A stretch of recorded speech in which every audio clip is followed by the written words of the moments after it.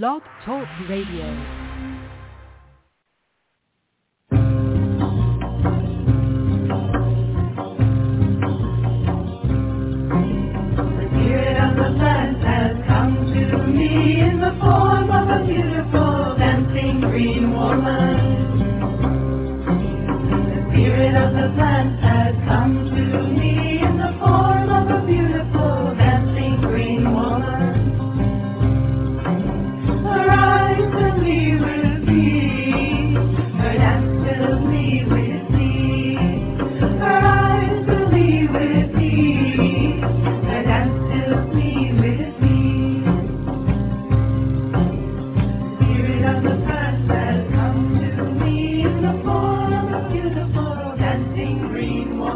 Hello and welcome. We're so glad to have you with us here this evening on Ask Herbal Health Expert Susun Weed, a 2-hour radio show each Tuesday night. Herbal medicine is people's medicine, simple, safe, effective. Please bring your curiosity and health questions. Susun will enlighten, surprise, and delight you.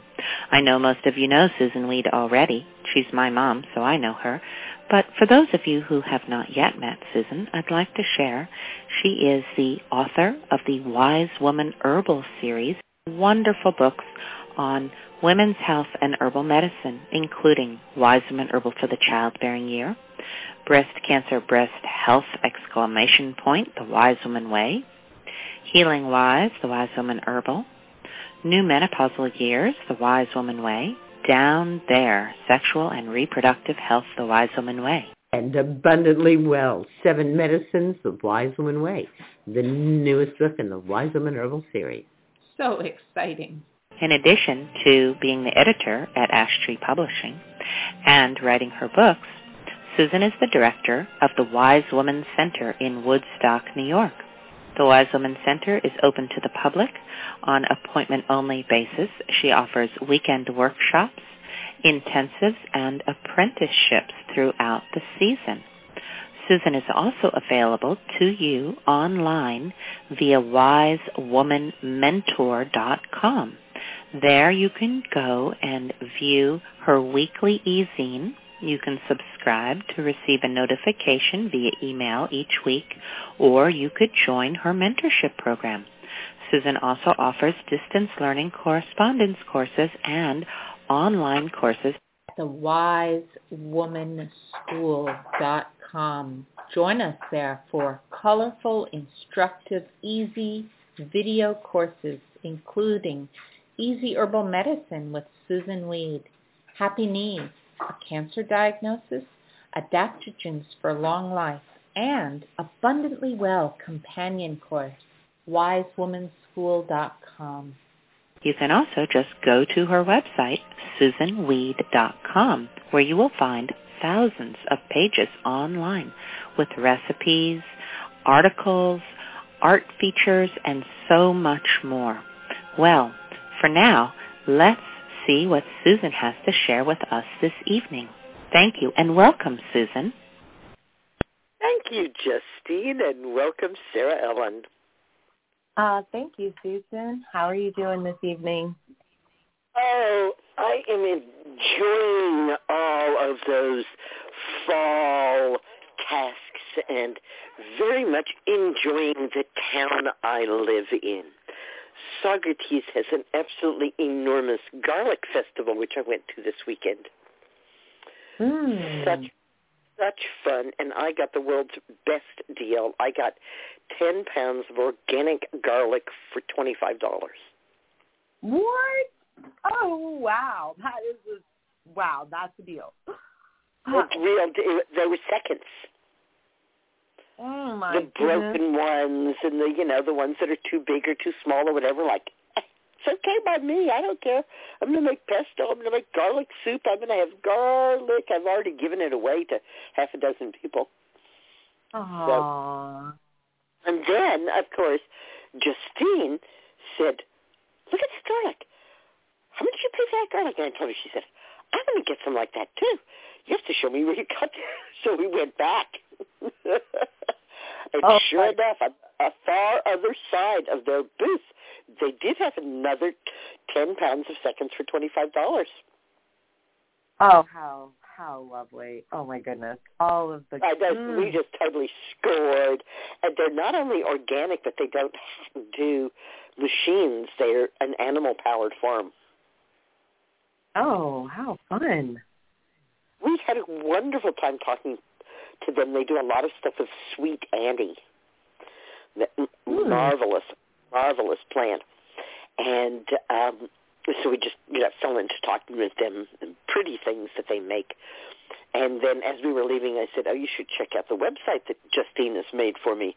I said, what is it, SusunWeed.com? And she squealed, oh, my God, you're Susun Weed. Oh. So that's always a thrill. Oh, that is so fun. I just assumed they would have known. Wow. So that was much fun. And then today, Corey and I worked on the garden out back, which we call the daffodil garden because we planted 200 daffodils there over the years. And it is quite the daffodil-y beauty in the spring. We planted 50 of the biggest cloves of garlic from my score of garlic. Wow, that's a lot of planting. That will be a fun harvest. Wow. That will be a fun harvest. And Michael said, so they just grow into garlic? I said, no, each one of those, it's like planting a tulip or a daffodil. And you do it, at the same time. You want to get them in there so that they have time to grow before it gets too very cold. And the garlic actually planted a little ahead of when you would plant the other bulbs. And like the bulbs, all it wants to do is send up a green stalk, have flowers, and die. Yeah. Yep. And so we gardeners say, nah, and cut off the flowering stalk. Because when the garlic isn't allowed to flower, it says, all right, if you won't let me do that, I'm just going to make more of myself, and that's when it makes what we call the garlic bulb. Interesting. So you cut the flowers. See, we've done so many onions. We did shallots thanks to you last year, but never garlic. How did your shallots come out? They came out great, but now I'm wondering, should we have been cutting those flowering stalks too? But no. They were big and fabulous. Okay, we did.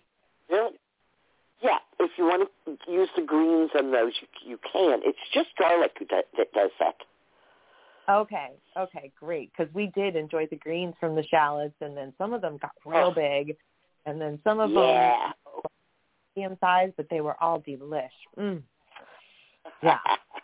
Pretty much with those kinds of things, get the size you plant.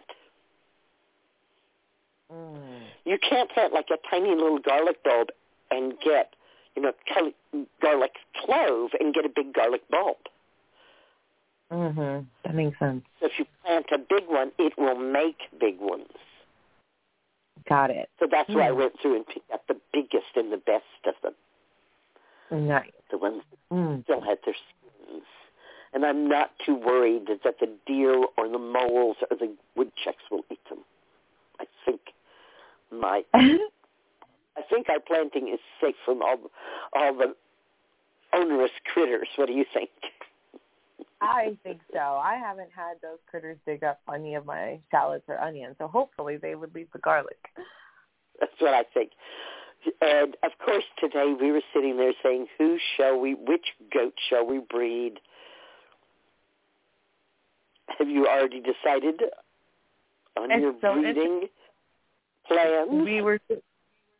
We've been asking the same question, which goat shall we breed? I think if we do it, which I think we are going to, it'll be one of the girls that was born in 2021, I think.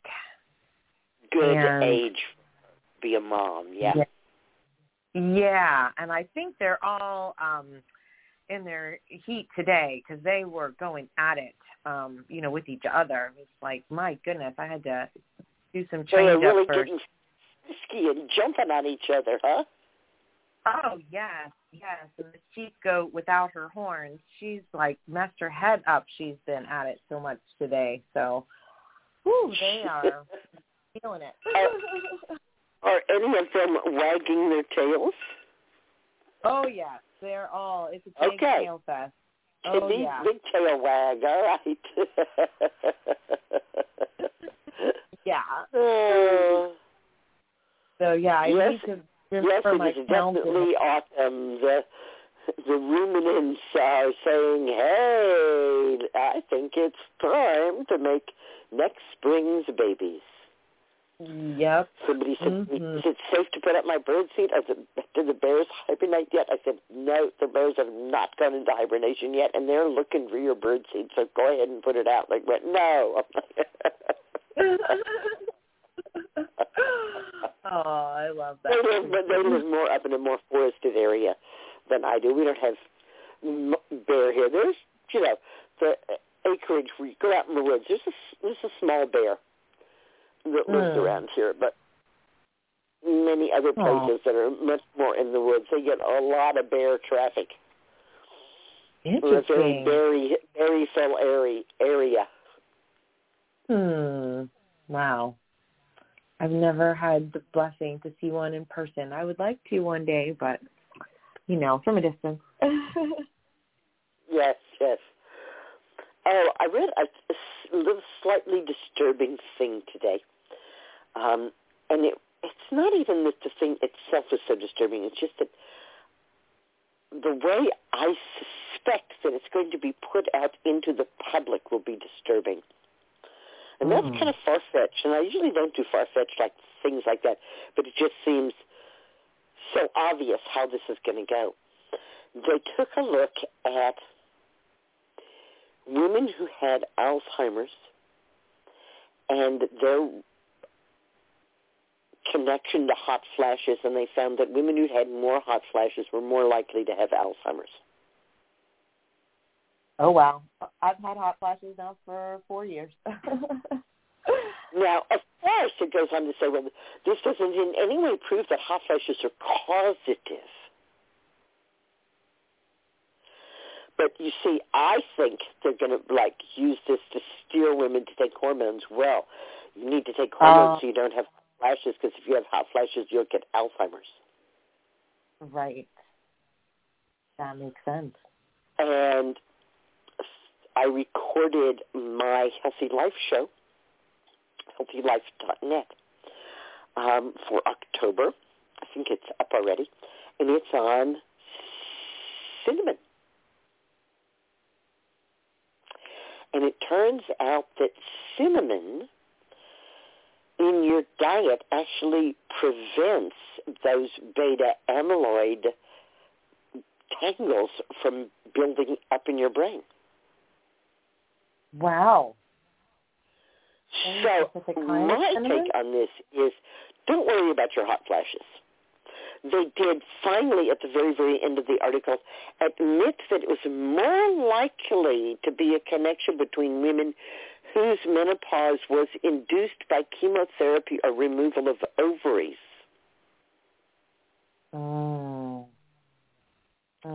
But again, you have to read deep into these studies to really see everything. And I know that, people who write for the public just skim the top. Absolutely. Yep. And there's a big push to get women back on hormones, to convince women that hormones are, once again, healthy for them. Yeah, I just don't get that. And, I had a conversation with someone this weekend. Maybe there's, I don't know, but if there's time, what hormones even are they? Because they wouldn't be giving you estradiol. That would be ridiculous. So, what are they giving you? I don't even really understand. That is what they're giving you. It is ridiculous. What? Oh, my gosh. Because to them, that is the only estrogen there is. The other 29 don't count. That's crazy. Yeah, that's crazy. Oh, my God. Wow. Here we have a mechanism by which we are relieved of the burden of actually a very dangerous hormone. allowing us to live long and healthy years. And when I think about it, wow, there were the years before I started menstruating, and now there have been all the years since I stopped menstruating. And those are far more than the years I spent menstruating. Oh, right. Right, there's this kind of like cultural thing that the menstruating fertile woman is the archetype of woman, and that her maiden self doesn't really count, and her crone self doesn't really count. As a matter of fact, it was one of the points that I made at my talk on menopause at Red Earth. I had a whiteboard, and I wrote premenopause, perimenopause, postmenopause. And we said all of these words have menopause in them, but none of them are the word menopause, are they? No. And I was reading an article today about a woman in late perimenopause. Oh, my goodness. Right? Anything to avoid saying a menopausal woman. So since I had a whiteboard, I just took the whiteboard and wiped off. I said, let's just get rid of the B's, and wiped them away and said, now we're left with the menopause. Let's talk about that. Nice. And yes, you're going to be experiencing a lot of shifts and changes. October is menopause month. Oh, I didn't even know.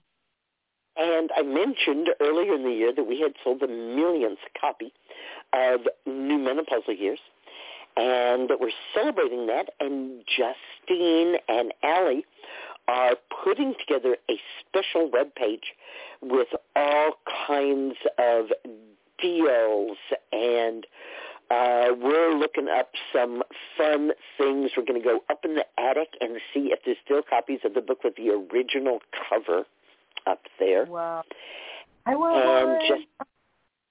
Justine and I are doing a series of videos that I'm calling Menopause 101, Menopause for Beginners.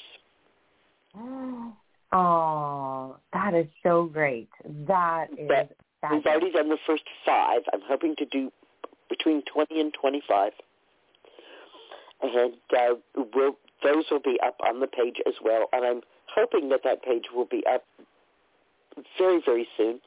And I also went and looked, and the course that I talked about earlier in the year on post-viral syndrome is up at wisewomanschool.com. And one of the things that made me think about that was the CDC, I think, just released reports saying that they found that most people were still having symptoms 2 years after they were diagnosed with COVID.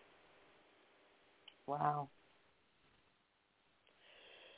So post-viral syndrome, and somebody said, well, what do you do to swing from the lungs? And I said, well, the odd thing about post-viral syndrome is it's not your lungs. It gets into your brain. And then it can actually change how your heart is operating.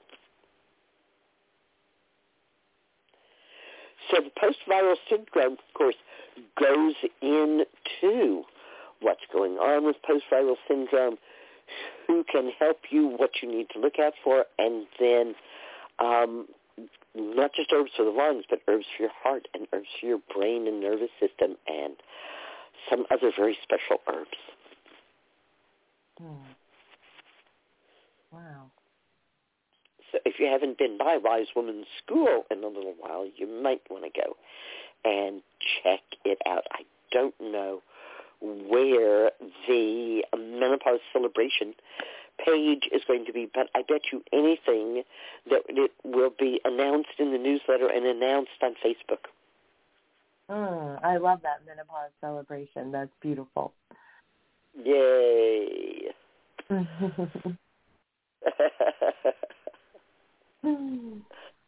The only book I've ever revised, but I couldn't resist. Since I was the lone voice saying, don't take hormones, when the book came out. And then 10 years later, the evidence was in that taking hormones is not good for your heart, exactly as I had said, so I could not resist going na, na, na, na, na, and, of course, expanding the book by a third. Well, I'm glad you did that. Me too. I still love to see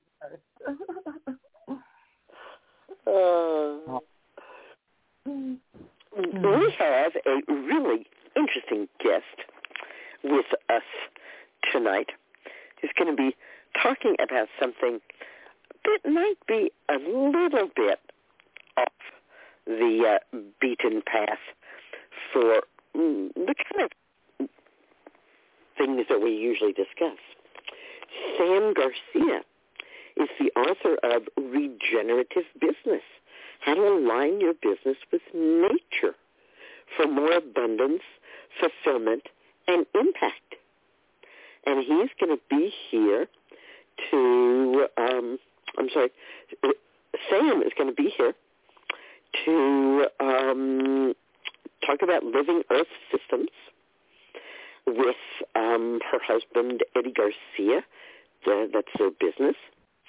And they live off-grid on a regenerative farm in Olowalu. And I'm not even really sure where Olowalu is. It sounds a little like New Zealand to me. So stay here until 9 o'clock or circle on back to hear what Sam Garcia has to say about aligning your business with nature. And it doesn't have to be a business that is nature. All businesses can be aligned with nature. You're going to learn a lot. What else do you want to talk about that's going on with you, Sarah? Oh, it's been just like you said, just getting everything ready. We got a hay load delivered today, and just fall's moving in. We're going to get our perfect. Hay in the barn, yes. Yeah, we got some firewood delivered. Nice. We talked to the firewood man too. He happens to be the hay man this year because our first hay man, bet on us. So fortunately, we met a nice neighbor. Firewood and hay. Firewood and hay. Hooray! Hooray! The important things in the country autumn. Yes, indeed. Getting yourself and your animals set up for food and warmth in the wintertime. Yes. Oh, feels good to have that check mark mostly complete. Yeah. Well, that's about it for me. I see lots of callers in the queue, but I don't see any hands. So I'll remind everyone that if you've got a question and want to speak live with Susan this evening, please press 1, and then we will see your hand go up and be able to open your line, and you can ask your question. Let's see. I do see one hand that has been raised. Susan, if you're ready to go to questions. Yes, let's go to questions. All right, excellent. All right, for the first caller, you're dialed in from the 908 area code. From the 908, you are live with Susan. Hi, Susan. How are you? Hi.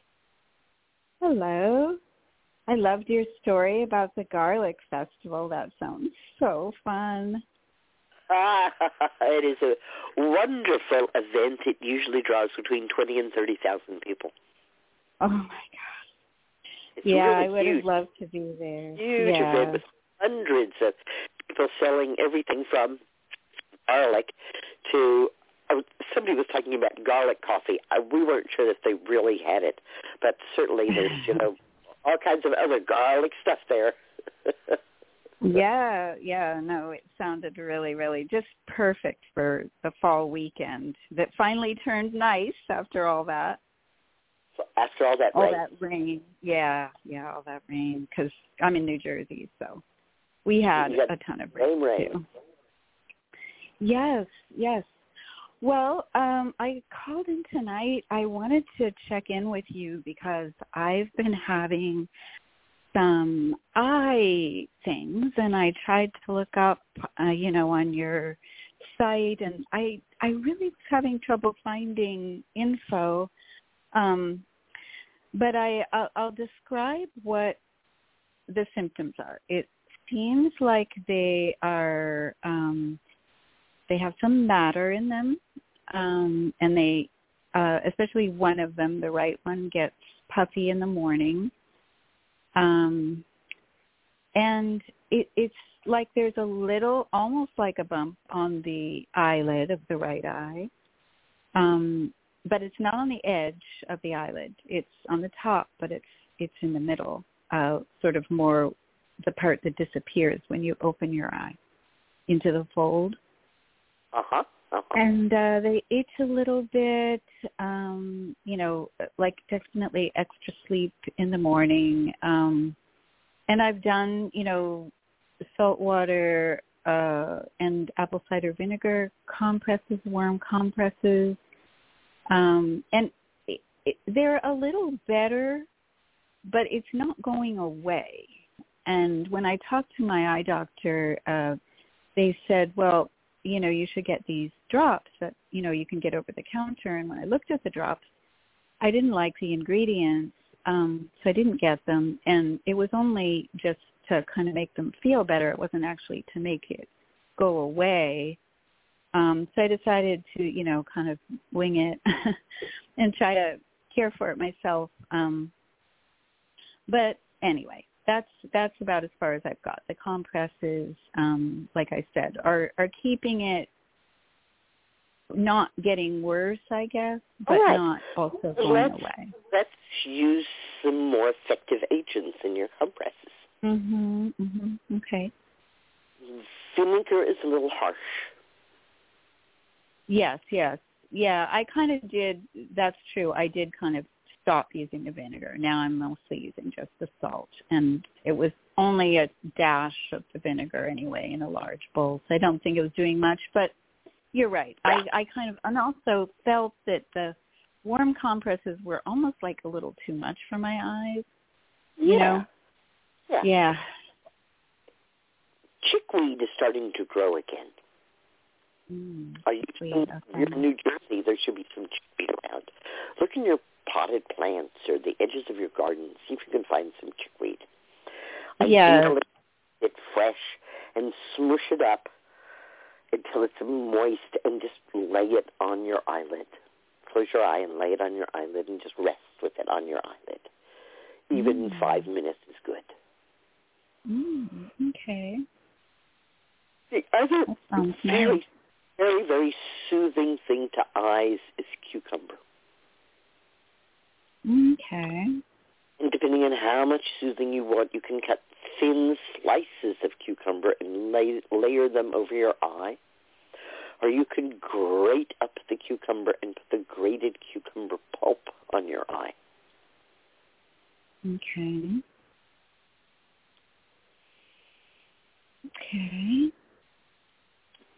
Tea bags are also an old remedy for achy, itchy, sore eyes.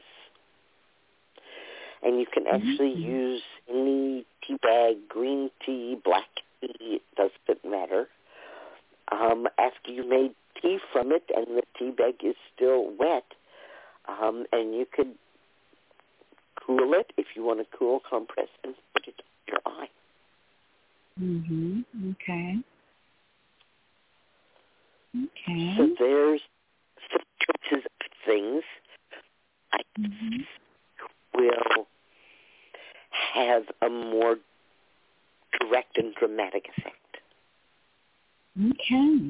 Okay. Those all sound nice. From the symptoms you're describing is that you're having a mild allergic reaction to something. A mild allergic reaction. Yeah, an allergic reaction causes swelling and itching. Yeah, that's true. And it kind of happened overnight. It wasn't there, and then it was. Is it worse in the morning or better in the morning? It's worse in the morning. I feel like my body's been working hard on it all night, kind of trying to clear it. But as the day goes on, it seems to bother me. It's not a matter of clearing it. A reaction of swelling and itching is a healing reaction. Your body wouldn't clear it. You could stop producing histamine if it no longer needed it. Mm-hmm. It's not like something is attacking you. Your body is responding to something it deems is a threat. Mm-hmm. Mm-hmm. And if it's worse when you wake up, that threat is probably in your bedroom. Mm. It could be as simple as you changed the stuff you wash your bedclothes with, your bed linen. Yeah, that isn't it, but I'm sure I could search around and see if there, if there is anything. If there's anything that's changed. Mm-hmm. Anything that's changed. Yeah. And if not, sometimes, for no apparent reason, people do become more sensitized to dust mites. Mm-hmm. And there are dust mites everywhere, for sure. And I remember the first time I was in Europe and seeing all of the women haul all of the bedding outside every day, shake it out and put it in the sun.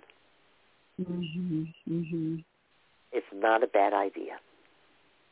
Yes, yes.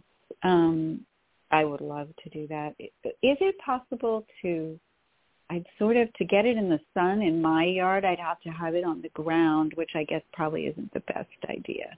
Maybe on a tarp. I could lay out a tarp first. No trees. Trees. Well, the trees, yes, but they're not reachable by normal-sized people. I have a clothesline, but it's in the shade. It's become in the shade because the trees have gotten so big around the house. That's good enough. That counts as being in the sun. Okay. All right. Yeah. Good. Okay. I'll try all of those things. Thank you. Give them a try. What happens? Mm-hmm. Yeah. I was thinking it might have something to do with something I don't want to see. Like something it's not really my life. interfering with your seeing. It's not really, not exactly. Well, it kind of makes me feel like sheltering myself, like makes me feel like not going out, not watching things, not, just kind of keeping my eyes closed more. It does make me feel that way. So, more internal. Anyway. And let it be a call to be a little more internal. Let it be a call to meditate a little longer. Yeah. Okay. Yeah. All right. Thank you. There's nothing that we have to push back against. That sounds like a nice call. Yeah. Yes. Especially at this time of year. Especially at this time of the year. Thanks so much for your call. Thank you, Susan. You too. Take care. All right. And if you have a question and would like to speak live with Susan this evening, please press 1. That will get your hand up in the queue, and we will announce your area code when it is your turn. At this time, I see one hand that is up also from the 908 area code. So again, from the 908, you are live with Susan. Hi, Susan and Sue Ellen. Hi, it's Carol. Hey, Carol. How are you tonight? Hey, wonderful. So I'm asking you about the astragalus sticks when you put them in a soup and you cook them. When you take the soup out, what do you do with the sticks? Do you try to scrape the meat off the sticks? There isn't any meat on them. You throw them away. Throw them away. Okay. And the good everything that you needed from them, you got. Okay. That's perfect. And you put them in almost every soup, right? I just took 2 quarts of nettle soup out of the freezer because we wanted nettle soup for Saturday's class, and it was just pouring rain. And I threw in, maybe an ounce of astragalus, which cooked in that soup for a good couple of hours. So, oh, wow. Yeah, I really cook it into the soup. I make sure that it tasted so good. The astragalus was so sweet and delicious. Mm. Yes, yum. If I'm making a broth, a vegetable broth, I'll always put at least 1 or 2 pieces of astragalus in. Yes. Oh, wonderful. And in some of your materials, I have to look. Have you talked about urinary tract infections and like blood in the urine? Yes, there's a section about that down there. Okay. Oh, down there. Okay. Down there, depending on where you are with the bladder infection, it's very, very beginning. Corn silk might be enough. Then uva ursi is a stronger helper. And, of course, yarrow is a beloved helper, as well as unsweetened cranberry juice. Blueberry juice, actually, if you can get that, a little more difficult to get. Both of them help to prevent bacteria in the bladder from forming like a colony, like they make like a biofilm in the bladder, and that then makes the infection much more difficult to get rid of. And so using either cranberry or blueberry juice with the other herbs helps the other herbs get in there and get rid of the infection. That's wonderful advice. Unsweetened cranberry juice when you can get it at most grocery stores.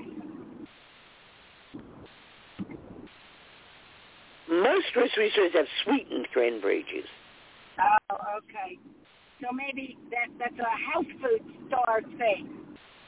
Yeah. Usually it's a concentrate, unsweetened cranberry concentrate that you get at the health food store, yeah. Usually the cranberry juice at most supermarkets is part cranberry juice and part apple juice. Oh, yeah. Because cranberry, let's face it, is very tart. When I make my cranberry sauce, I do put sugar in it. It's too tart not to have some sweetener in it. So if you're using it medicinally, you just, stir a little into some water and drink it down fast. It's certainly no more tart or worse than people who drink vinegar. Yes. So I came on late, but I always like to hear what you're putting up or what you're making in the kitchen. Did you say that tonight? Corey and I planted 50 cloves of garlic today. And then I set up the table and peeled garlic because we want to make garlic soup. And I'm going to make a bunch of pestos because the cold is coming. So I need to harvest all of my basil and make pesto, especially the opal basil. And harvest the parsley and make parsley pesto. And I love to make dandelion leaf pesto at this time of the year. There's still some shiso leaves. I'm going to make shiso pesto. And, we got 2 fennels from the CSA, and fennel frond pesto is amazing. So it's all of this garlic, 10 pounds of garlic that I bought. I got plenty of garlic and my cellar of salt. And Michael's filling up my olive oil cans. I'll have plenty of olive oil, and we're just going to get to work making pestos. Oh, wow, that's wonderful. I always like to hear. And when I came to your house one time before, you had the apple festival, and you pressed apples. Do you do that still, Susan? We did that last year, but we're not going to do that this year, partly because we made a lot of applesauce last year, and we looked at the freezer, and there's like bag upon bag upon bag of applesauce, and we said, let's just eat the applesauce we already made. And it's a real thrill to have 1,000 pounds of apples, but it's also a lot of work to have 1,000 pounds of apples. Oh, God, yes, it is. Yes. So we're going to take a little break on it since it's, there's just the two of us here. And, often when we did that before, there was a fall apprentice group here. But the woman who was thinking of coming as a fall apprentice managed to scare herself away. And better that she scare herself away before she get here than she scare herself away when she's already here. Oh, yes. You freeze the applesauce flat in a Ziploc bag, like? That's exactly what we do. Because our shelves for canning applesauce is full, so then when we can't can anymore, we freeze it. Oh, wonderful! And we were gonna can some tomato sauce, but we have wound up just eating it all.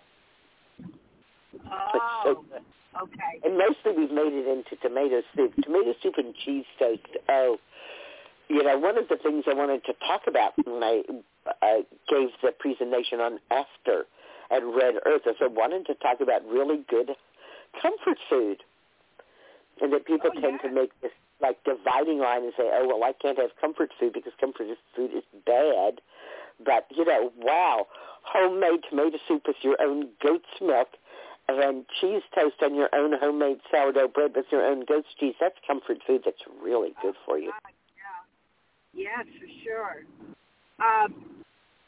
And did you talk about the conference, the Red Rock, what was it, in Colorado? Red Earth Conference in Colorado. A little bit. There's so much to talk about. First of all, we were at 11,200 feet. Oh, wow. And there was a 14,000-foot peak that towered over us there. I think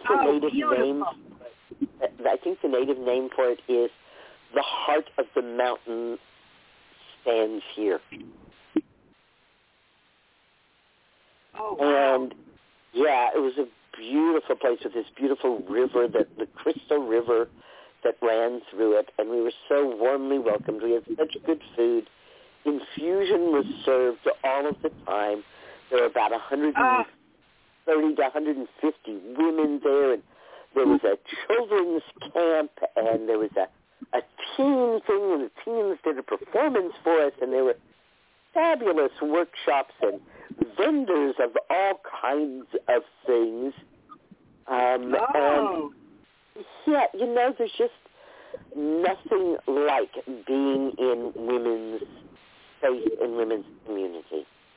And the week before we gathered, I talked to Astrid, who organizes it, and she said, why do I do this? Why do I do this? This drives me.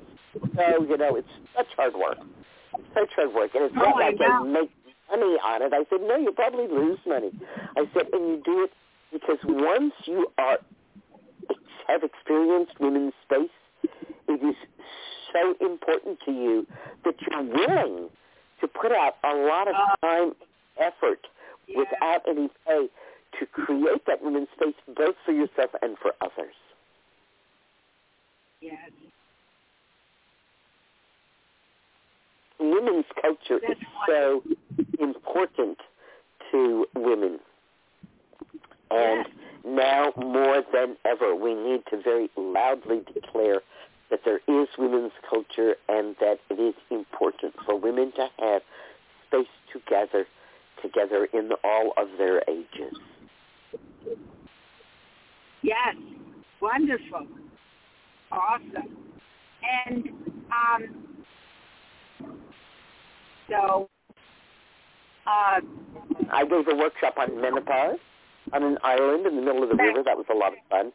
And it was right after Eagle Song's workshop on hawthorn, and that was it wasn't on hawthorn. It was her first workshop was on hypericum and shingles, her experience with hypericum and shingles, which is why I wanted to be there, because I wanted to find out some details. And it was a fabulous workshop. She's such a wonderful presenter. We're so lucky to have her at the conferences. She presented at the Comfrey Conference from England, and she presented at the Hypericum Conference, and I think she's offering to present at Red Clover, too. Oh, wow. Yeah, so, wow, we are so lucky to have her. And then I got to do something that I haven't done before, which is to give a 3-hour workshop called Ask Her. Because what I see is that just about everybody who's out there does a pretty good job of helping, but then once they help you, then after is pretty much on your own. And especially where there's been trauma, surgery, things like that, aftercare is very, very important. So I really got to spend a long time talking about that, and it was very thrilling for me. Yes. Amazing. Could I ask one more question? Because I don't know if there was anybody in line again and what time. Oh, yeah, there's time. Hey? There's time. Time. Okay. So I've been working with my knee. When I was just walking, it buckled. And then it started really hurting, and then I went to the orthopedic, and I had an X-ray, and he said arthritis, but it wasn't much at all. So then I did some acupuncture, and that seems to be helping, and I got a high octane CBD cream, and I was putting that on. It said you have to do it morning and night, so I did that, and I did the castor oil pack, and it seems it's gotten a lot better, and I just was wondering if there's anything else that you would recommend. I can walk now. I can walk, like a mile. I'm so glad to hear that. The thing that I usually remind people when they're dealing with these kinds of things, which can be so disturbing, is that pepper is an irritant. Oh, right. And if you haven't already removed pepper from your diet, this is the ideal time to do so. Yes. And that means like fresh red pepper or paprika, those kind of spices too? Ideally. Yeah. Black pepper. And what I say to people is give it a try. And if it's worthwhile, then you'll want to keep doing it. If it's not, then you'll gradually go back to eating pepper. I will say that over 99% of the women who come and live with me here, even for periods as short as 2 weeks, don't go back to eating pepper because they see that quickly what an enormous benefit it is. Right, to have right. It.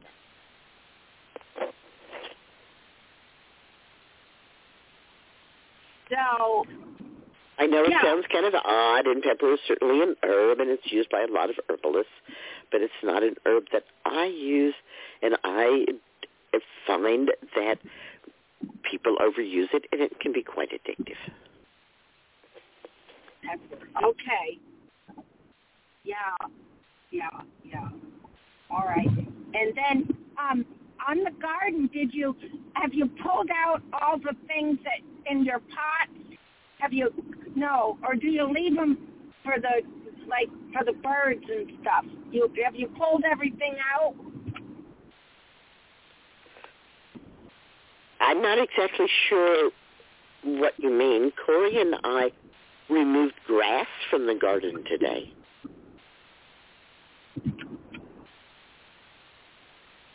But we didn't fill up the tansy or the elecampane or the motherwort or the mullein or the bed straw.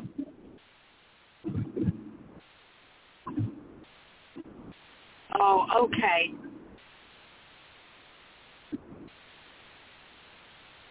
Yeah, I have a little bit of kale growing, so it can stay there. And I did get to the point with the lamb's quarter that I did it in the paper bag like you taught us. shook the seeds into a paper bag. You shook the seeds into a paper bag. That's what you said to do with the lamb's quarter. Actually, what I said was that when I harvest them, I put them into a paper bag to take them where I'm going to dry them, and then I take them out of the paper bag and hang them up to dry. That's what I actually said. I did not say that I left them in paper bags, because I don't. They're molded up in there. Yeah. Okay. But I put them in paper bags, not a basket, because the seeds are falling out even as you harvest them. Oh, yeah. Yeah, right. And so if you put it in a basket, you're going to lose all that seed. If you put it in a paper bag or even a plastic bag, you will save it, but you can't leave it in the paper bag. Oh, okay. Like a jar. Put them in a jar. No. They're not dry yet. Oh, I see. Okay, now They have to be hung up to, you have to go back and read it. It says, I harvest them, I put them in paper bags to take them inside. I then take them out of the paper bags and hang them to dry over a floor lined with plastic or paper. Oh, got it. Yeah, some of these things take so much knowledge, like you're sharing. So much technique. I appreciate that. You're welcome. It's just a matter of not wanting to lose all the seeds. No, right. Right, so things like nettle, you just pick and carry inside. You don't have to put it in something to carry it inside because nothing is dropping off the nettle. Yes, right. Actively dropping off the lamb's quarter as you carry it inside to hang it up to dry. Yeah. And you don't leave the and we got to put a stop to that. And what? Oh, and you once you cut the stalk off, you pull up the root. You don't leave the root in your pot, correct? It depends on what I'm going to do with that pot. Oh.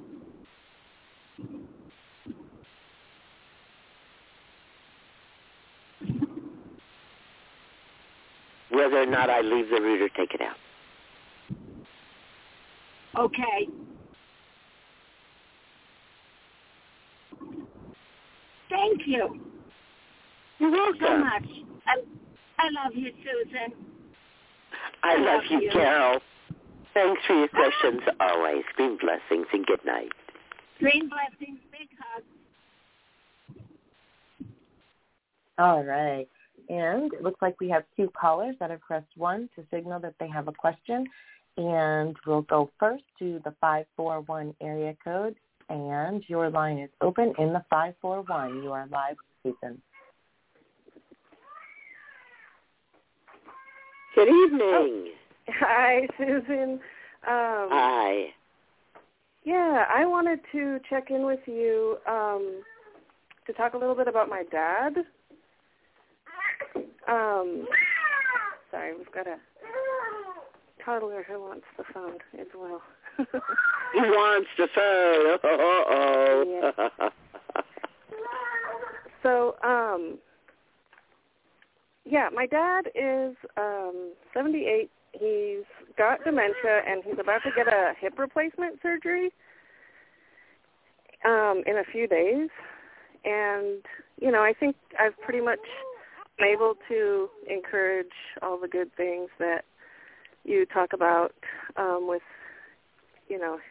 infusions and have some echinacea kind of, available.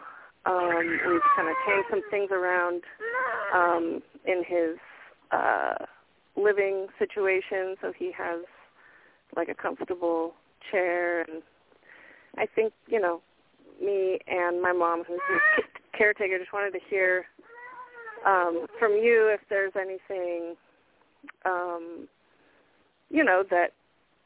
that maybe we haven't thought of that could be helpful for this situation. Tell me a little more about his dementia. Is it mostly just short-term memory loss? He is, I would say, somewhat advanced on that path.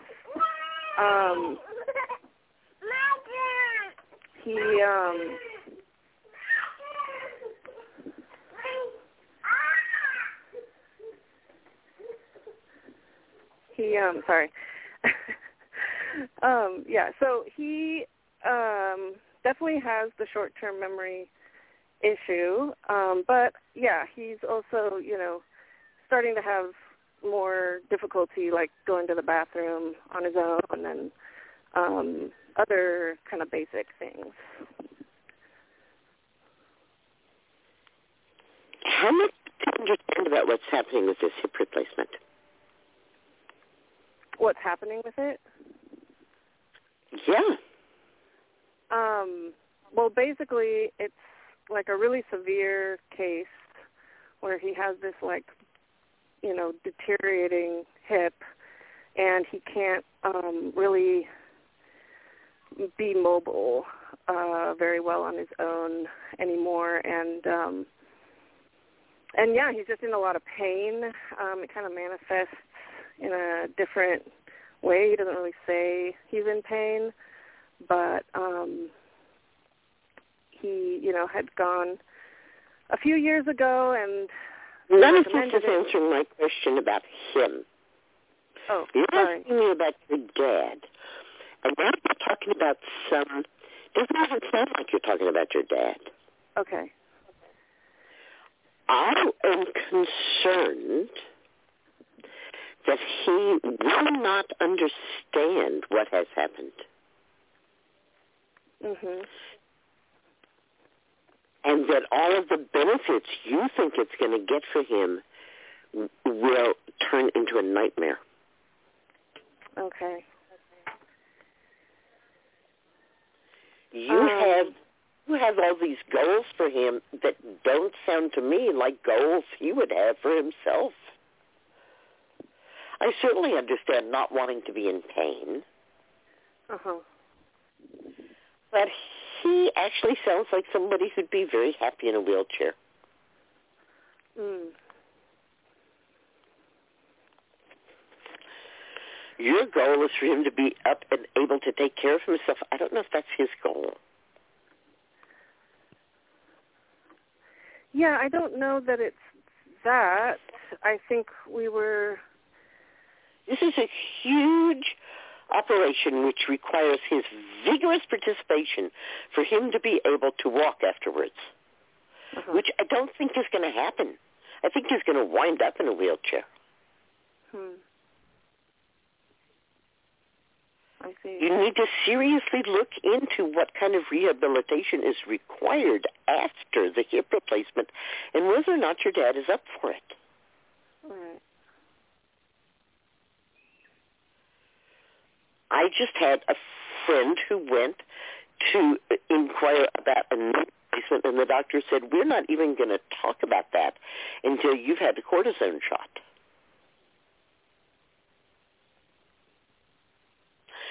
So if we're talking about an elderly person with dementia who's in pain in a joint, a cortisone shot is probably a first thing to do,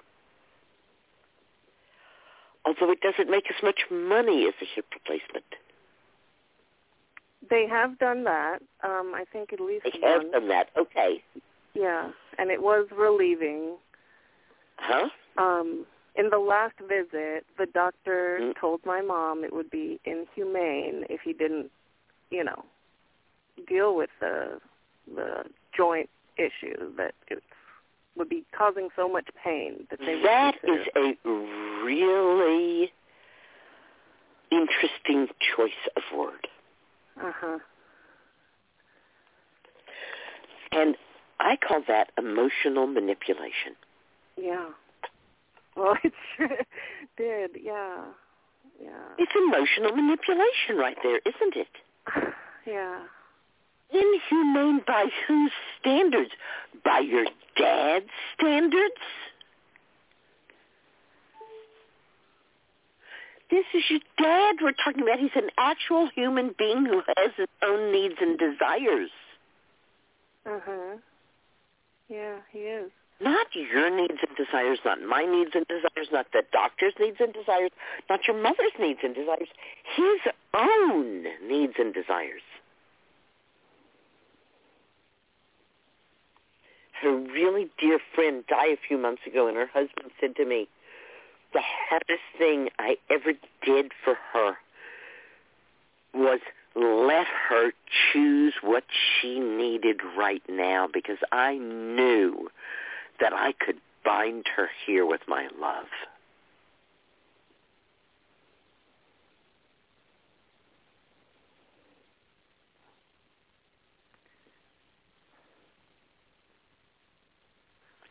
And he chose to love her enough to say, choose what you need.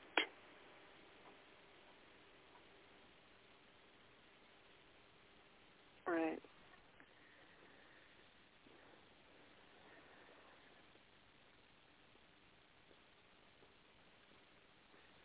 How old is your dad?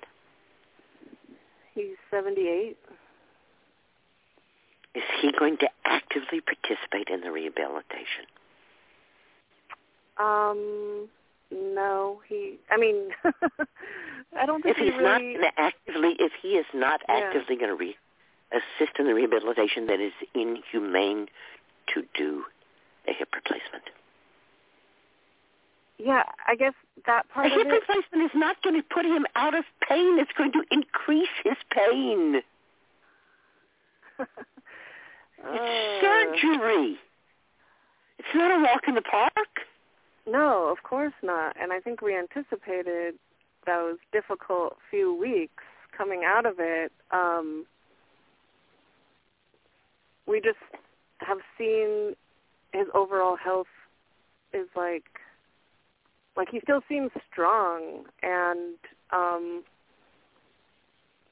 don't know. It is a confusing situation because he is kind of. Is he coherent enough to talk about this?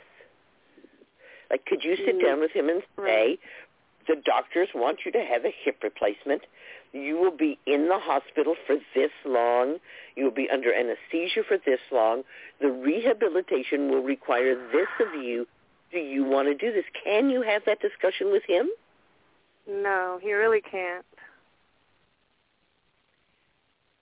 Because? He just can't follow, and sometimes, he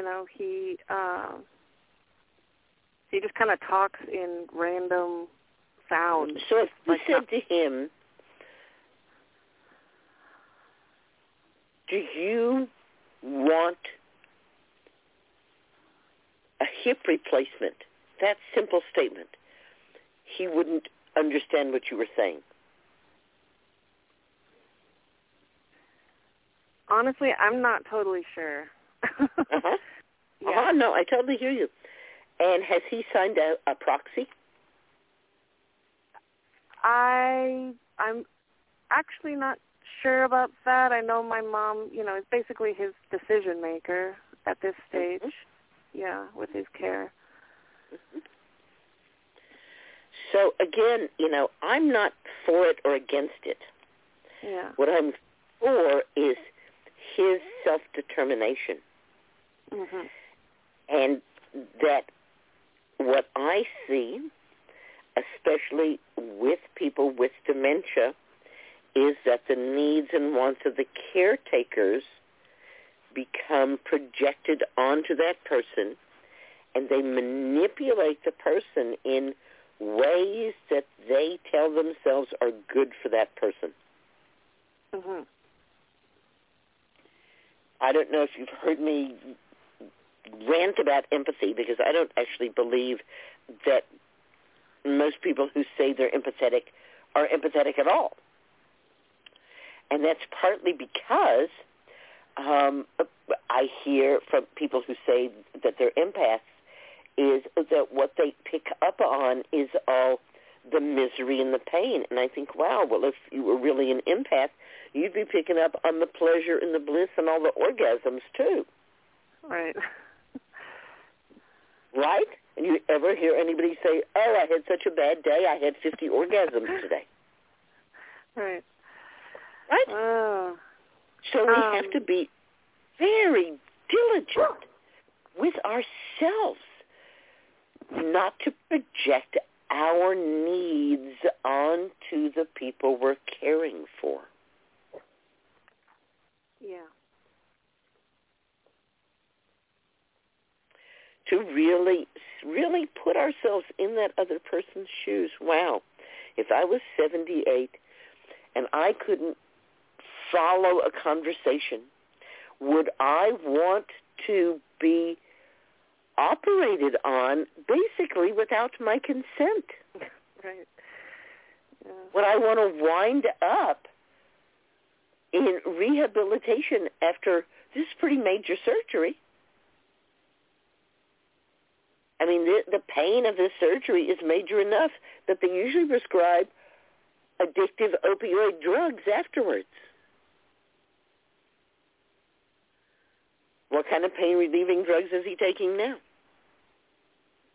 Well, that is something we have addressed last month. Yeah, he seemed quite distressed, and we were guessing it was from pain. And I did go out and get him some CBD, and then I came home after a few days of that. It was really relieving for him. And then I made my own remedy here at home, and he's been using that. And that has, it seems, been keeping him pretty comfortable. So we were, continuing what I'm that. suggesting is you're going to trade off a situation where you can keep him comfortable without drugs for a situation where he'll have to take drugs to be comfortable.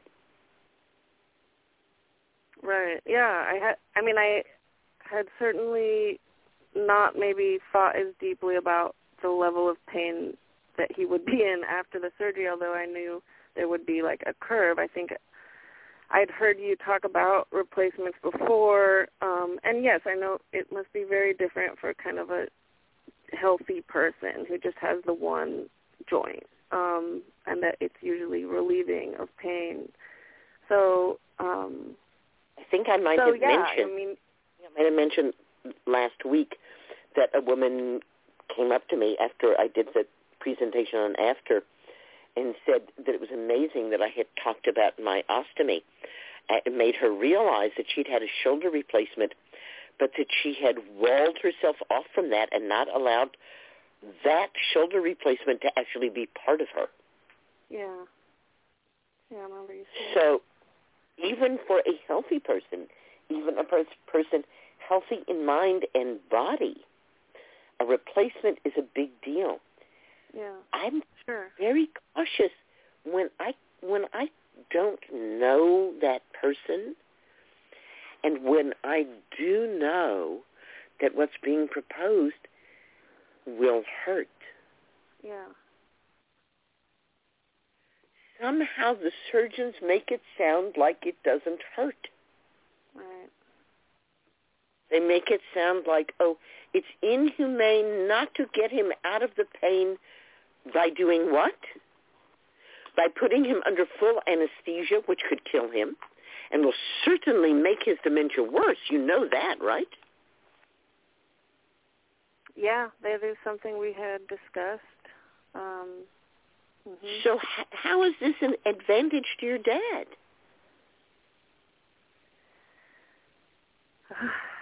Yeah, I think we just were focusing on relieving the hip pain. We were seeing him. But you have already relieved the hip pain. Yeah, that's true. You're not going to relieve it. Development. You're actually discussing increasing it. Yeah. It's like really the ball had already started rolling toward the surgery, and then we got the CBD going, and we're like, well, this is great, but we hadn't considered, well, maybe this is it. Maybe this is all we need, you know. That's all you need right now, yeah. for sure. And yes, I hear all your points. I think they're completely valid. And go to the hospital. Go to where people have had hip replacements, you know. Find out, you know, really what kind of rehabilitation do they suggest? What are we talking about? How many, you know, physical therapy appointments? Right? How long will he be in a wheelchair? What will he need to do? You know he won't be able to do anything for himself if he has a hip replacement, at least not for a certain number of weeks. Yeah. So again, for someone who has dementia, taking things away from them like that can sometimes be a setback where they never get them back. Right. Yeah. Yeah. Because I mean, they don't understand. Mm-hmm. He hasn't agreed to this. Yeah. Yeah, he can't. he really can't. He can't. So because he doesn't have your view of what it might be in the future. Yeah. Yeah, of course. But it's not just like, wow, we're going to take out this bad part and put in another part, zip, zap, zoom, and everything is totally the same. Mm-hmm. I mean, if you haven't heard me say it, let me say it. People that I know who have joint replacements complain endlessly about them.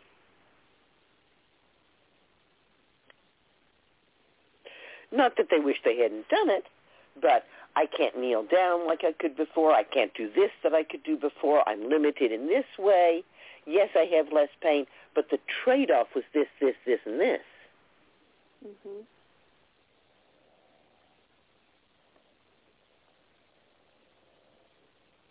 Yeah, I think something that has been really confusing about this situation also is that when we started this process, it was almost a year ago, and things have just changed a lot.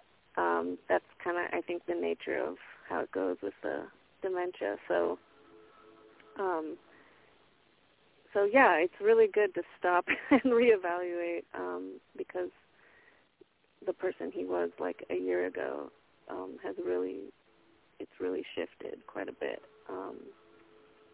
So some of the questions you're asking me, I think I would have answered different too, even just some months ago. But yeah, I mean, honestly, I think it would be a relief, really, if we felt like we didn't need to do this for him. That's how we feel. It's like but it's you're not doing it for him. You're doing it to him. Yeah, and it's been kind of anxiety producing. Yes, I think correctly so. Yeah. I really applaud you for finding, an ointment that works and for making something that works. And, again, I want to remind you that there is a whole drugstore full of non-steroidal anti-inflammatories out there. Yeah, and my mom's been working with that. They're effective. They're not addictive. Yeah. And, again, at this point, I wouldn't worry about long-term damage to his kidneys or his liver. Uh-huh. Right, no. Yeah. When I was taking 2 non-steroidal anti-inflammatories every 2 hours, which is a huge amount, right, I wasn't worried about long-term damage. I was concerned about being okay right then. Right. And that the addictive drugs simply don't work for me. Right.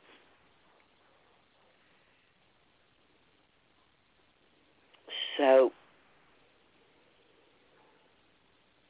I think what you said is you kind of already have a date for hip replacement. Yeah, it's coming up. And I think that you need to call them tomorrow and say, things are changing very rapidly with my dad, and we need to put this off.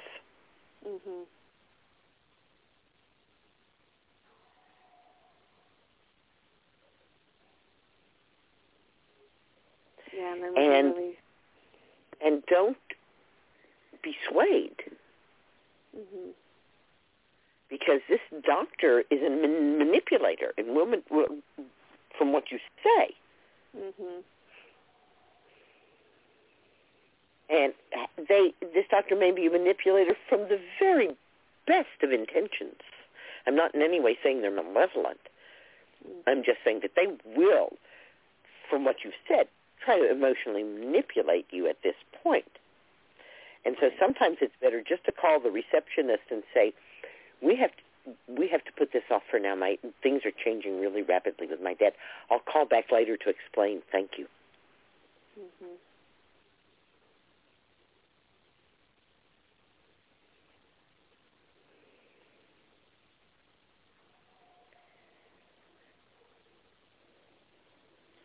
Unlike a therapy appointment, they can't make you pay for surgery if you don't show up. Right.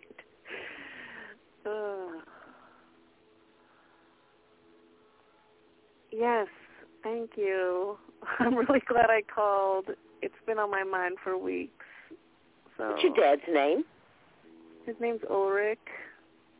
Ulrich, thanks for letting us know so that we can send Ulrich a hug.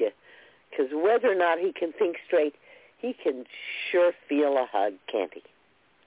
Yeah. Yeah.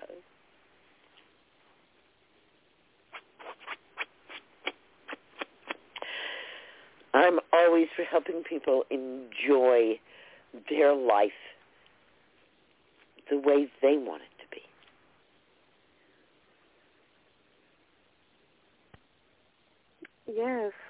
Yes, he deserves that for sure.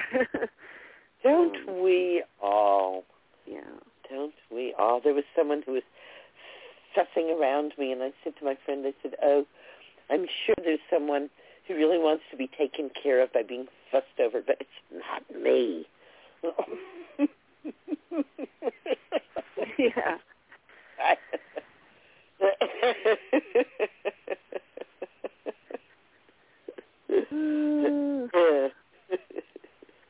Yeah, I think that's where the fear kind of comes from is, just seeing, is he suffering, is he not, what will ease it,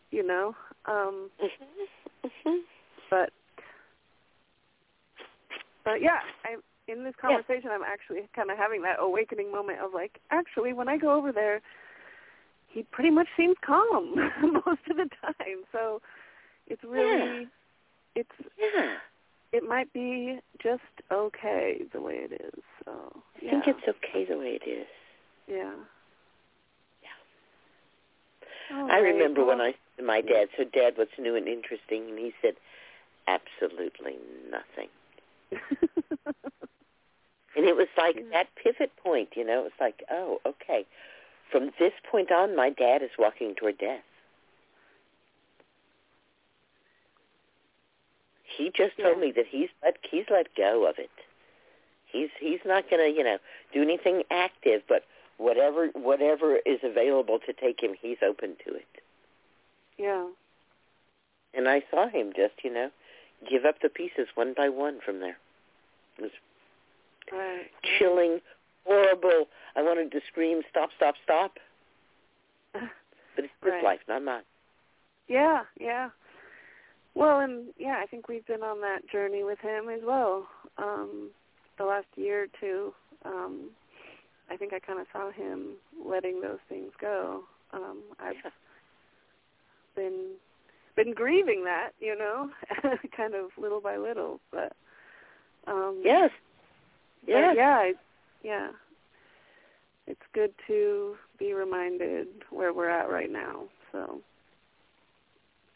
thank you. There's a point at which each one of us makes that decision to walk toward death. Yeah, I think he did. He was talking about it. That was kind of some of his last coherent sentences. Yeah. Can you love him enough to support that? All right. I think thank you. You do. Okay, good night. You're welcome. Dream blessings. Good night. Dream blessings. Good night. All right. And it looks like we have about 10 minutes before our guest joins us. There are 3 callers with their hands raised. We'll go right to the 215, and you're live with Susan in the 215.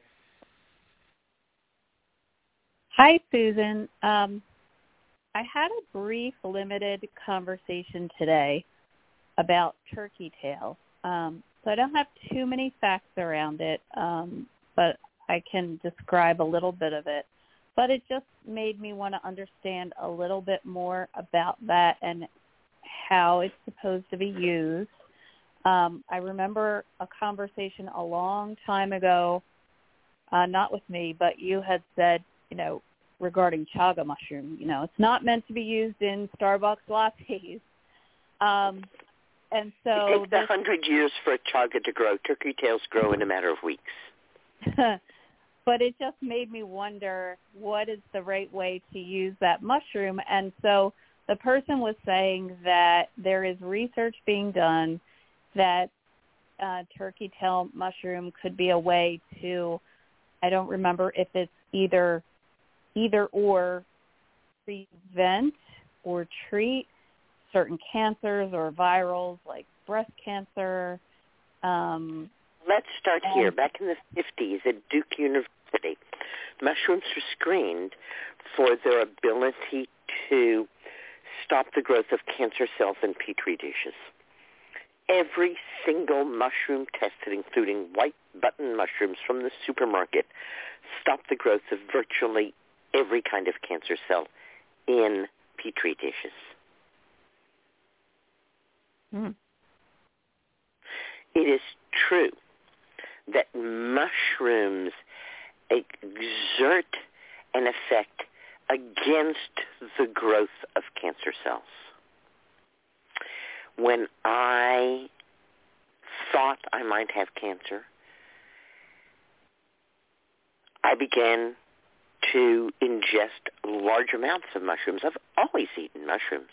Make sure that mushrooms are a regular part of my diet. I forage mushrooms from the forest, and make sure that I eat a fair amount of mushrooms, but that might be, only 12 or 15 times a year. So I actually started, making sure that mushrooms were part of my daily fare and large amounts, and I looked for blends of mushrooms. Because mushrooms, unlike herbs, which work very, very well individually, mushrooms are incredibly synergistic. If a reishi mushroom will give you 3 zings, and a shiitake mushroom will give you 4 zings, together they'll give you 12. Yeah. So my favorite blend is called My Community. It's created by Paul Stamets, and it's available from Fungi Perfecti. And it is a blend of 30 mushrooms and their myceliums. Paul has done a huge amount of work on mushrooms and mycelium. And in fact, the turkey tail product that has been scientifically studied is turkey tail mycelium supplied by Paul to the study.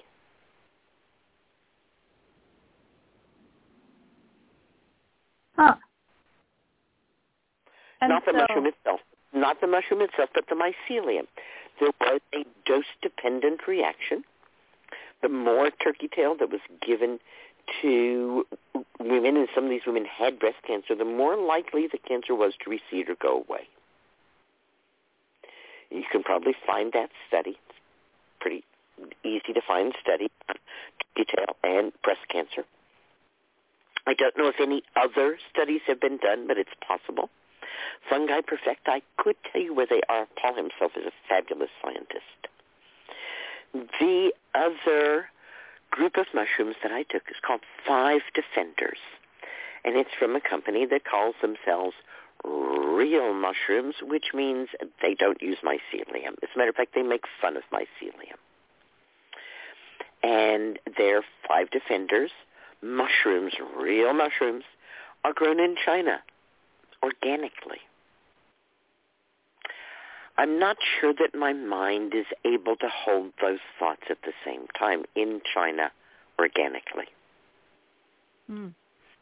Nonetheless, I did use the powder of both of these, not the tincture, but the powder, which I added to my food.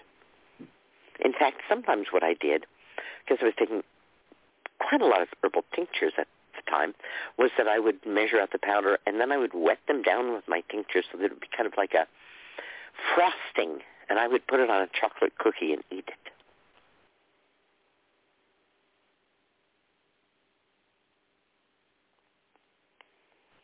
So I have to summarize, you're in good health. You want to stay in good health. Right. Be sure to eat mushrooms at least now and then. You're in a situation in which you think you might have cancer. Begin using mushrooms immediately. Don't rely on one mushroom to be specific, but use groups of mushrooms. After quite a while, when my cancer was eventually removed surgically, it was found that there was no spread of any kind and no metastasis. I lay that very much in the lap of the mushrooms. So if I'm talking about just being a healthy person and just wanting to be preventive for the future, is turkey tail something that you would eat just like any other, just like the button mushrooms or shiitake? Or is it only that you're supposed to take turkey tail when something's wrong? Turkey tail is a shelf fungus. It's the texture of cardboard. Oh. Nobody eats turkey tail for pleasure. Oh.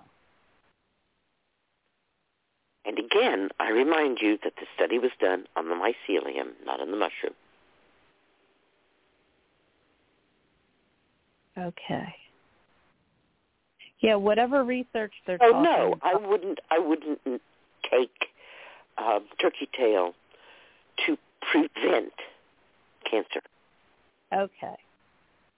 I would make sure there were mushrooms in my diet.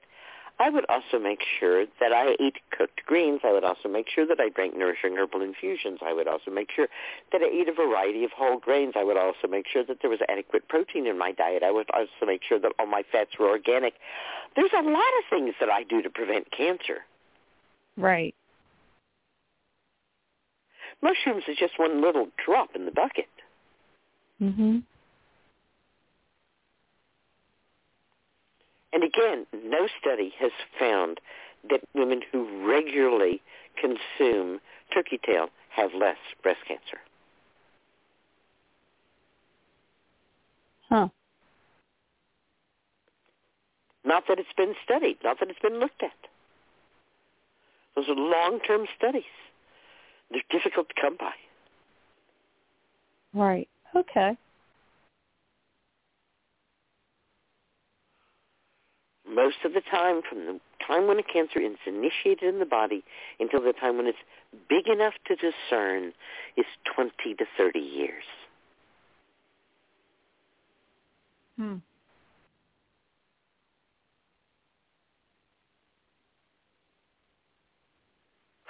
There are more aggressive cancers that can grow faster than that, certainly. There's some breast cancers that are aggressive enough that you can't see them on a mammogram, and by the time you come for the next mammogram, you're already at stage 4. Wow. But that cancer wasn't initiated then. It was initiated at least a decade before. Remember, cancer starts out with one cell, and it has to double. So 1 to 2, 2 to 4, 4 to 8, 8 to 16. It's time-consuming at the beginning.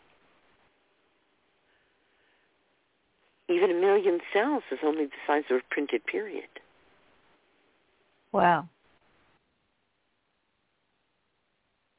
And a doubling rate of a doubling every 100 days. That takes 10 years to get to the first million cells. Mhm. Okay. So mushrooms are not a magic pill that will prevent any kind of cancer, but they're a reasonable part of a healthy cancer-preventing diet that includes lots of other things that I mentioned, as well as things I didn't mention, like connection with people and movement and satisfaction, feeling like you're worthwhile. Got it. All right. Thank you very much. You do. Okay. All right. And now it's time for Sam Garcia. Sam Garcia, the author of Regenerative Business, How to Align Your Business with Nature for More Abundance, Fulfillment, and Impact. Sam is also the founder of Dirty Alchemy, the marketing agency and consulting firm for spiritual entrepreneurs, coaches, and course creators. Sam Garcia hosts the Regenerative Business Podcast and helps ambitious online business owners to grow their revenue and visibility while actually having a life outside of business in the Regenerative Business Creation Lab. Sam Garcia graduated from the University of Michigan with a bachelor's in physics and a minor in environmental science. She went on to get a Permaculture Design Certification and then moved to Maui in 2013. She co-founded the regenerative agriculture business Living Earth Systems with her now husband, Eddy Garcia, in 2015 on the side of growing her marketing business. Sam and Eddy work and live off-grid on the regenerative farm in Olowalu with their 3 dogs, 5 cats, 3 salamanders, chickens, peacocks, sheep, and wild boar. Welcome to the show, Sam. Hi, Susan. Good to talk to you. It's great to have you here. Why don't you explain to our listeners what regenerative business is? I doubt they've ever even heard that term. Yeah, of course. I'm sure everyone who is tuning into the show and is interested in herbal health has some sort of relationship with nature. And the concept of regenerative business is really around designing systems like nature does, including our business systems. So if we're looking at human systems where we create these factories and machines and also gardens or monoculture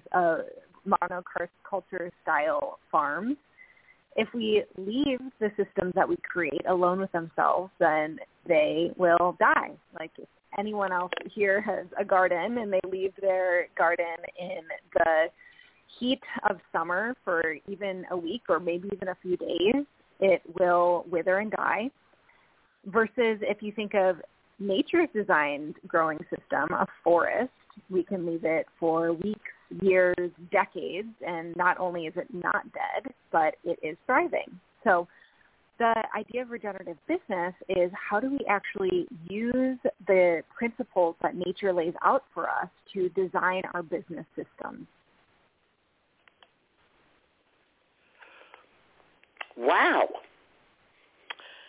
That sounds great. Of course, when I go away from my garden, it doesn't die because I grow mostly weeds, and weeds are the original regenerative agriculture. Oh, absolutely. The highest fertility stuff.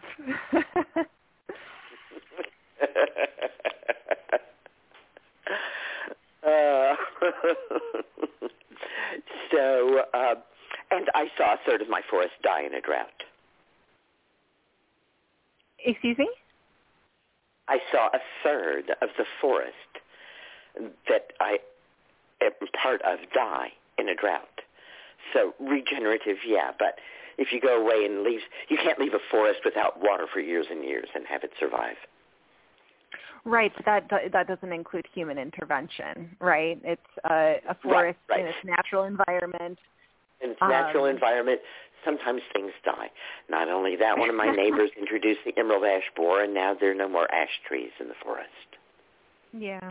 Well, and that really is a part of regeneration, is embracing that side of nature, which is death and decomposition, and realizing that that is an important part of fertility. And for myself, I consider myself a creative in addition to a business owner, and a lot of people that I talk with, and I'm sure that are listening, they consider themselves creatives. And the way to really boost our creativity and unblock those creative channels in business or outside of business is to focus on what creates fertility, because that's what creativity is, right? And that is death and decomposition.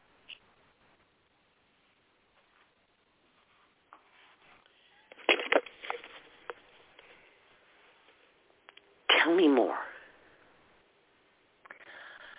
So a lot of us we are, if you are a business owner or even just a part of our society, there's such a focus on growth.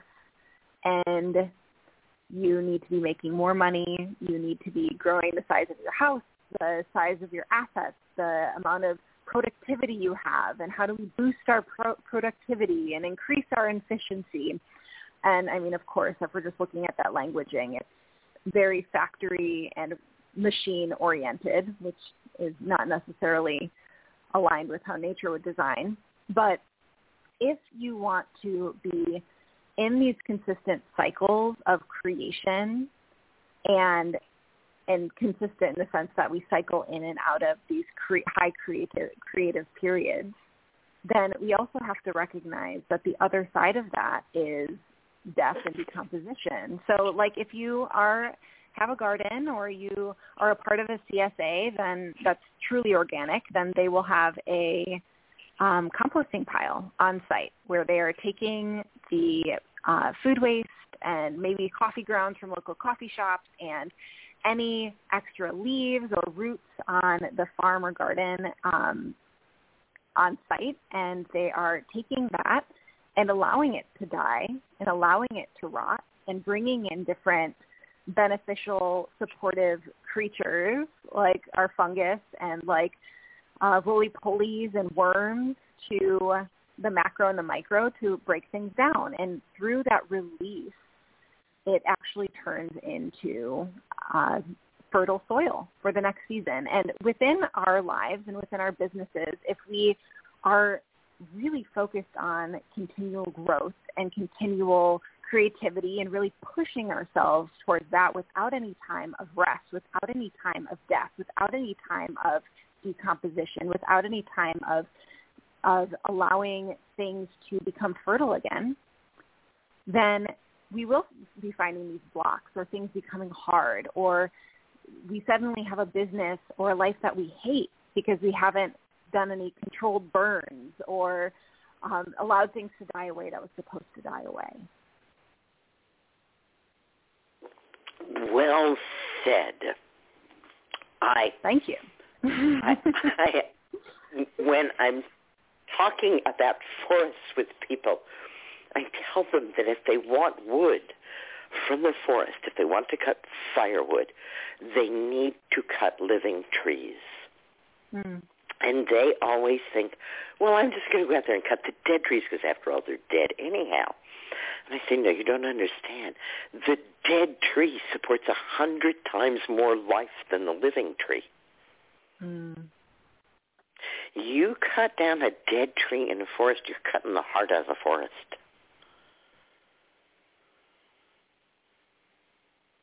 Yeah. And I live in a forested area where we can harvest a quart of wood per acre per year regeneratively. Mm-hmm. You know, we grew oak. We used to grow ash before the ash all died. And grow a lot of beautiful hardwoods here. But you want to leave the dead ones, because that's where all the magic is happening. Mm-hmm. Yes. And I mean, another piece of this is with all of nature, is that, like, it does depend on climate. It does, and in the metaphor of business, it depends on your own natural inclinations, because I live on Maui, and I'm sure if anyone was paying attention to the news, there was just a very, very devastating fire here. And a lot of it had to do with poor land management. So in a desert environment, or a forced desert environment, because certain entities and organizations have rerouted the waterways for their own means versus what is naturally supposed to be happening, in creating a desert environment, suddenly a very dangerous situation can happen where it's a wildfire that will take things over in an hour. So dead trees sometimes mean additional deaths too. So it's realizing that not everything is black and white, good or bad, right or wrong. This is the way, that is the wrong way. But realizing that we need to observe and slow down and recognize the situations that we're in, the climates that we're in, our natural inclinations that we have in order to have a thriving system. And to be responsive. Yeah. I'm sure that you, with your science background, as I do, my major was mathematics, but the focus in artificial intelligence, this was in 1964. Oh, cool. Yeah. When there was a bug in the computer, believe me, it was an actual moth. Those are big things. You used to wear sweaters to go in there. They were cold. Brr. And anyhow, you probably understand that evolution does not mean better. Right. Yeah. That evolution means adaptation. Mm-hmm. And that if we want our business to be evolutionary, it needs to be adaptable to the climate. Yeah. Responsive.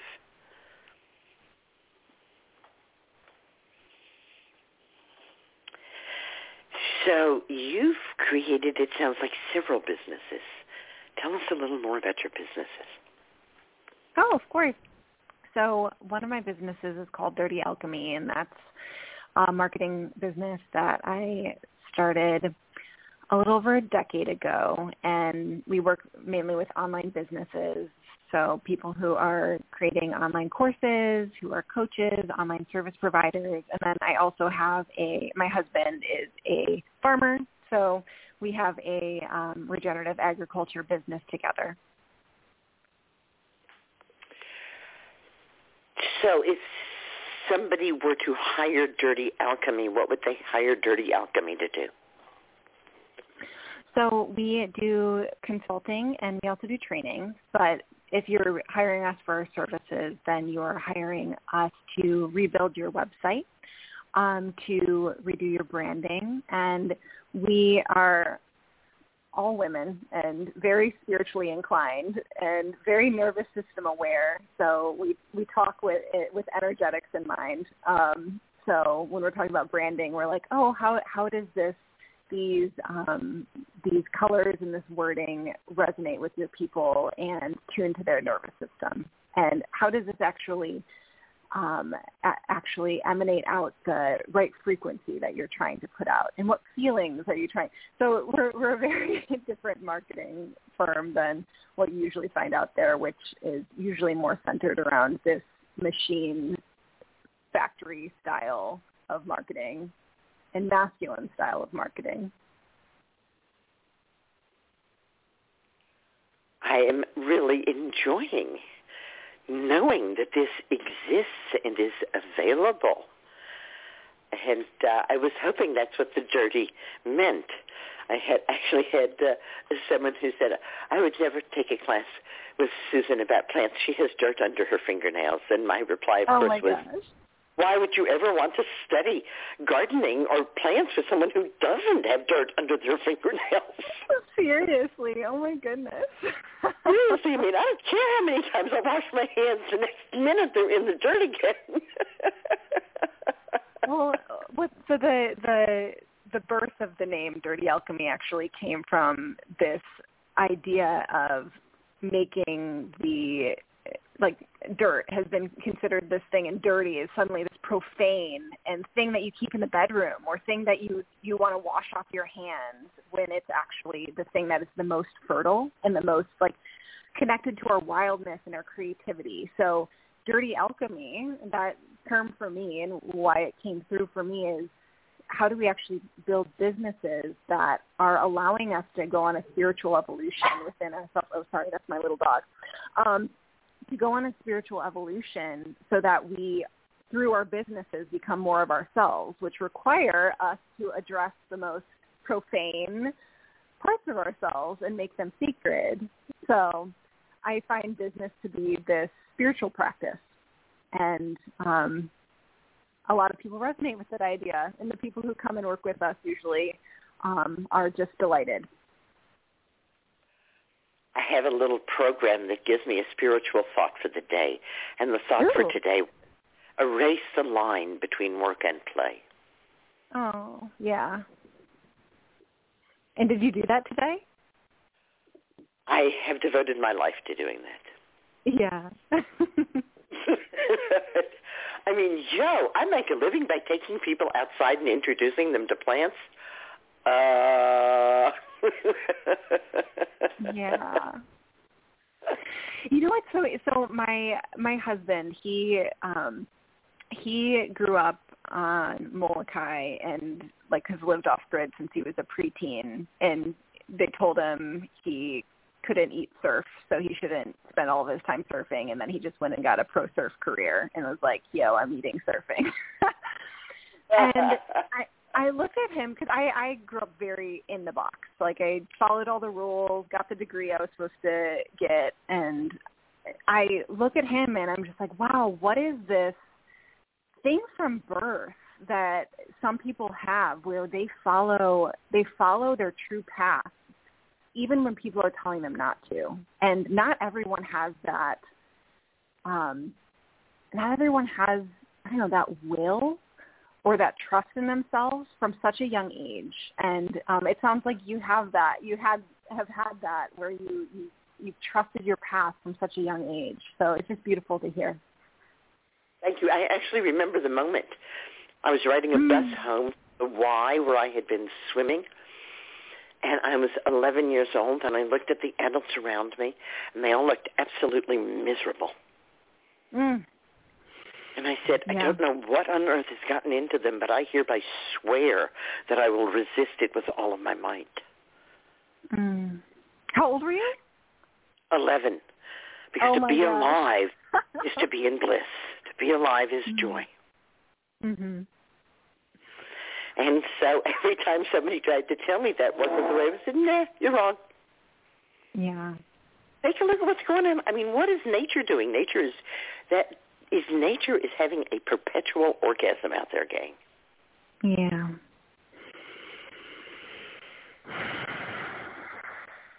And we live in such a cool time. Big love fest, right? Yeah, and we can be a part of it. And we live in such a cool time in the world where you can really become an expert and make a really beautiful living with whatever you're actually interested in. Because whatever you're interested in, you're going to give your 100% to, and you will become the best, or you'll become the most unique in your unique way in that corner of the world, in that corner of an industry that you've fallen in love with. So. Yeah, and with Dirty Alchemy's help, you can get a step forward in that. You don't have to figure out everything yourself. Dirty Alchemy is there to help you put yourself out in a way that resonates with your business and your audience. Well, thank you for the plug. Something interesting that I have found. And is there a specific website that people should go to for that, or is there a general website for everything you do? Yeah, so the general website for everything is thedirtyalchemy.com.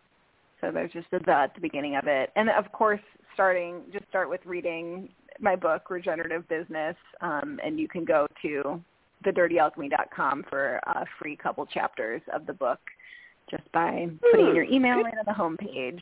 So you can jump right in right now or today. Right. Yay.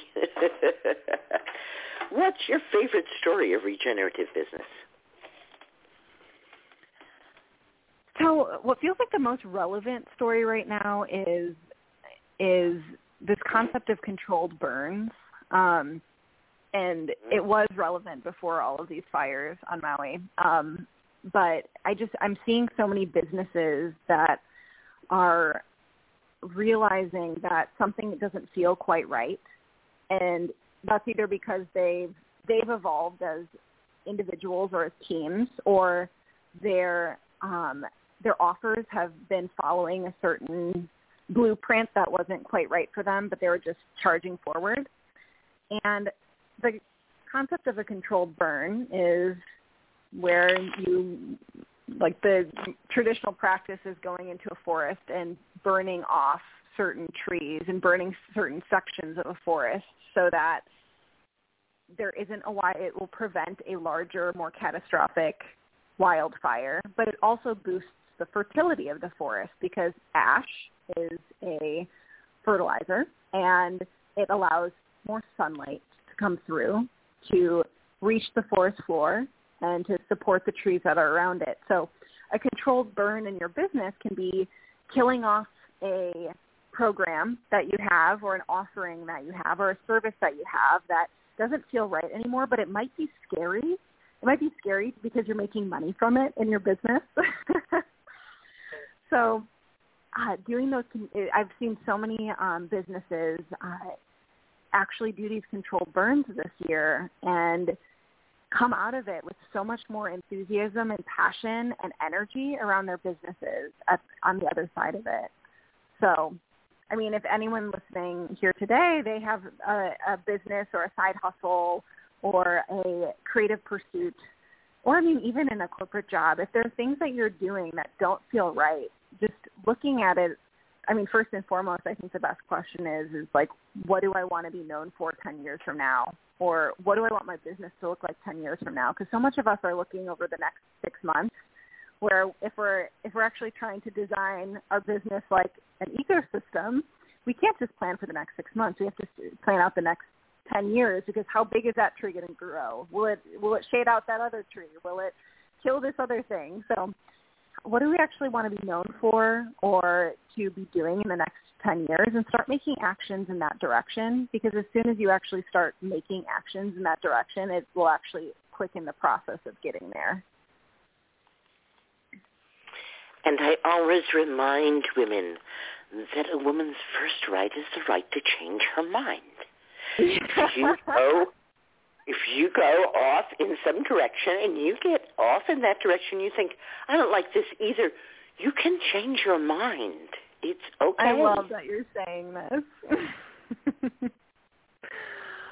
Yes, I know that sometimes I don't know that I don't want to do something until I'm doing it, and then I go, oh, why did I think I want to do this? I don't want to do this at all. Oh, I've just accepted that as a part of my personality of like, I won't fully know whether I like it or not once I'm in it, once my body has experienced it. So I just need to go all in and try. Right. Give yourself the opportunity, and if it's yuck, go with yuck.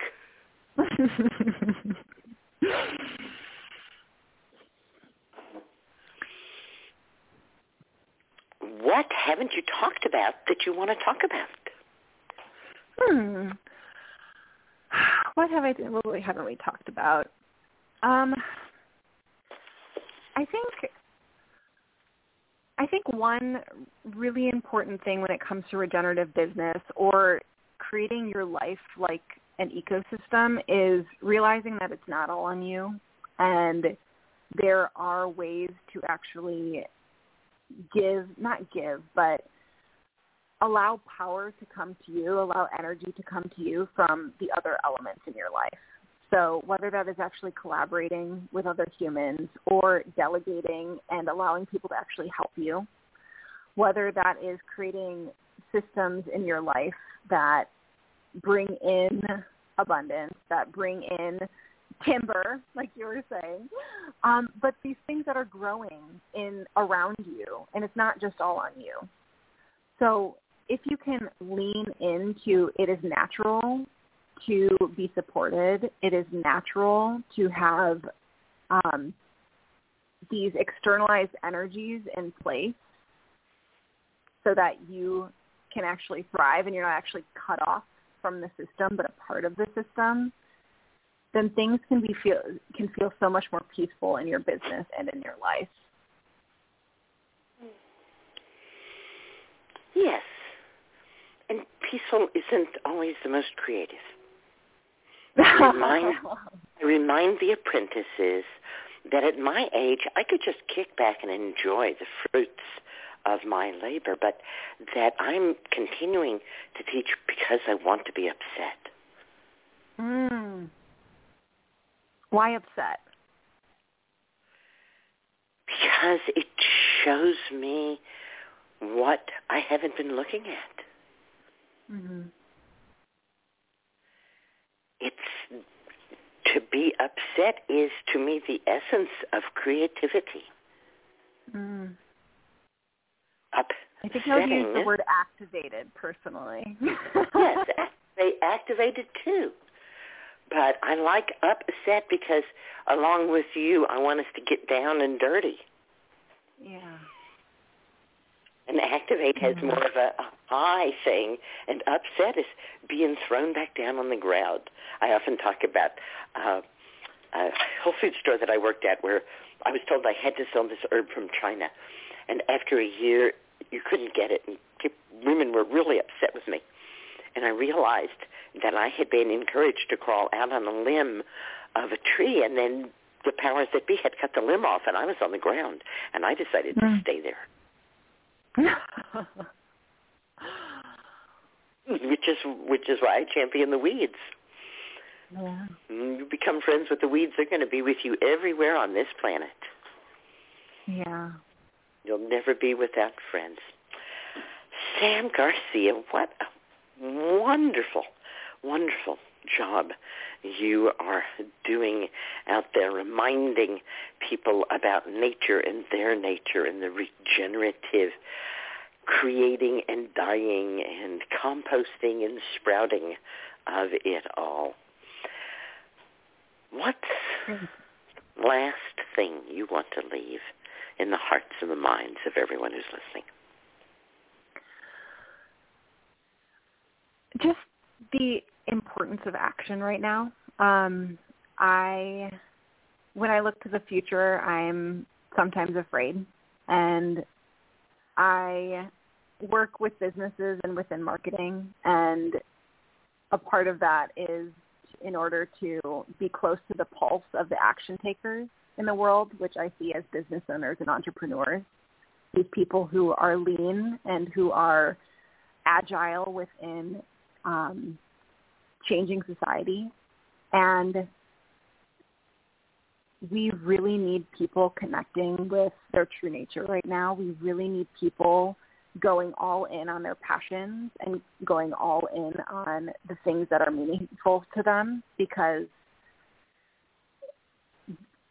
the future is a little scary in terms of who's in charge in politics and who's in charge in government. And I see it as if we can take back, if we can harness powers within ourselves and within our families and to, quote unquote, have a seat at the table, we are that much more likely to actually make large-scale change, not just individual change where we're no longer using straws, but when we build up this power within our business and within our families and within our lives, and this intellectual capital and experiential capital and social capital and political capital and all of these things that can really rally us up, that's what we need right now. So if you have that inspiration and inclination, please, hear me and just go all in on it. We really need you. All right. Sam Garcia, the Dirty Alchemy.com.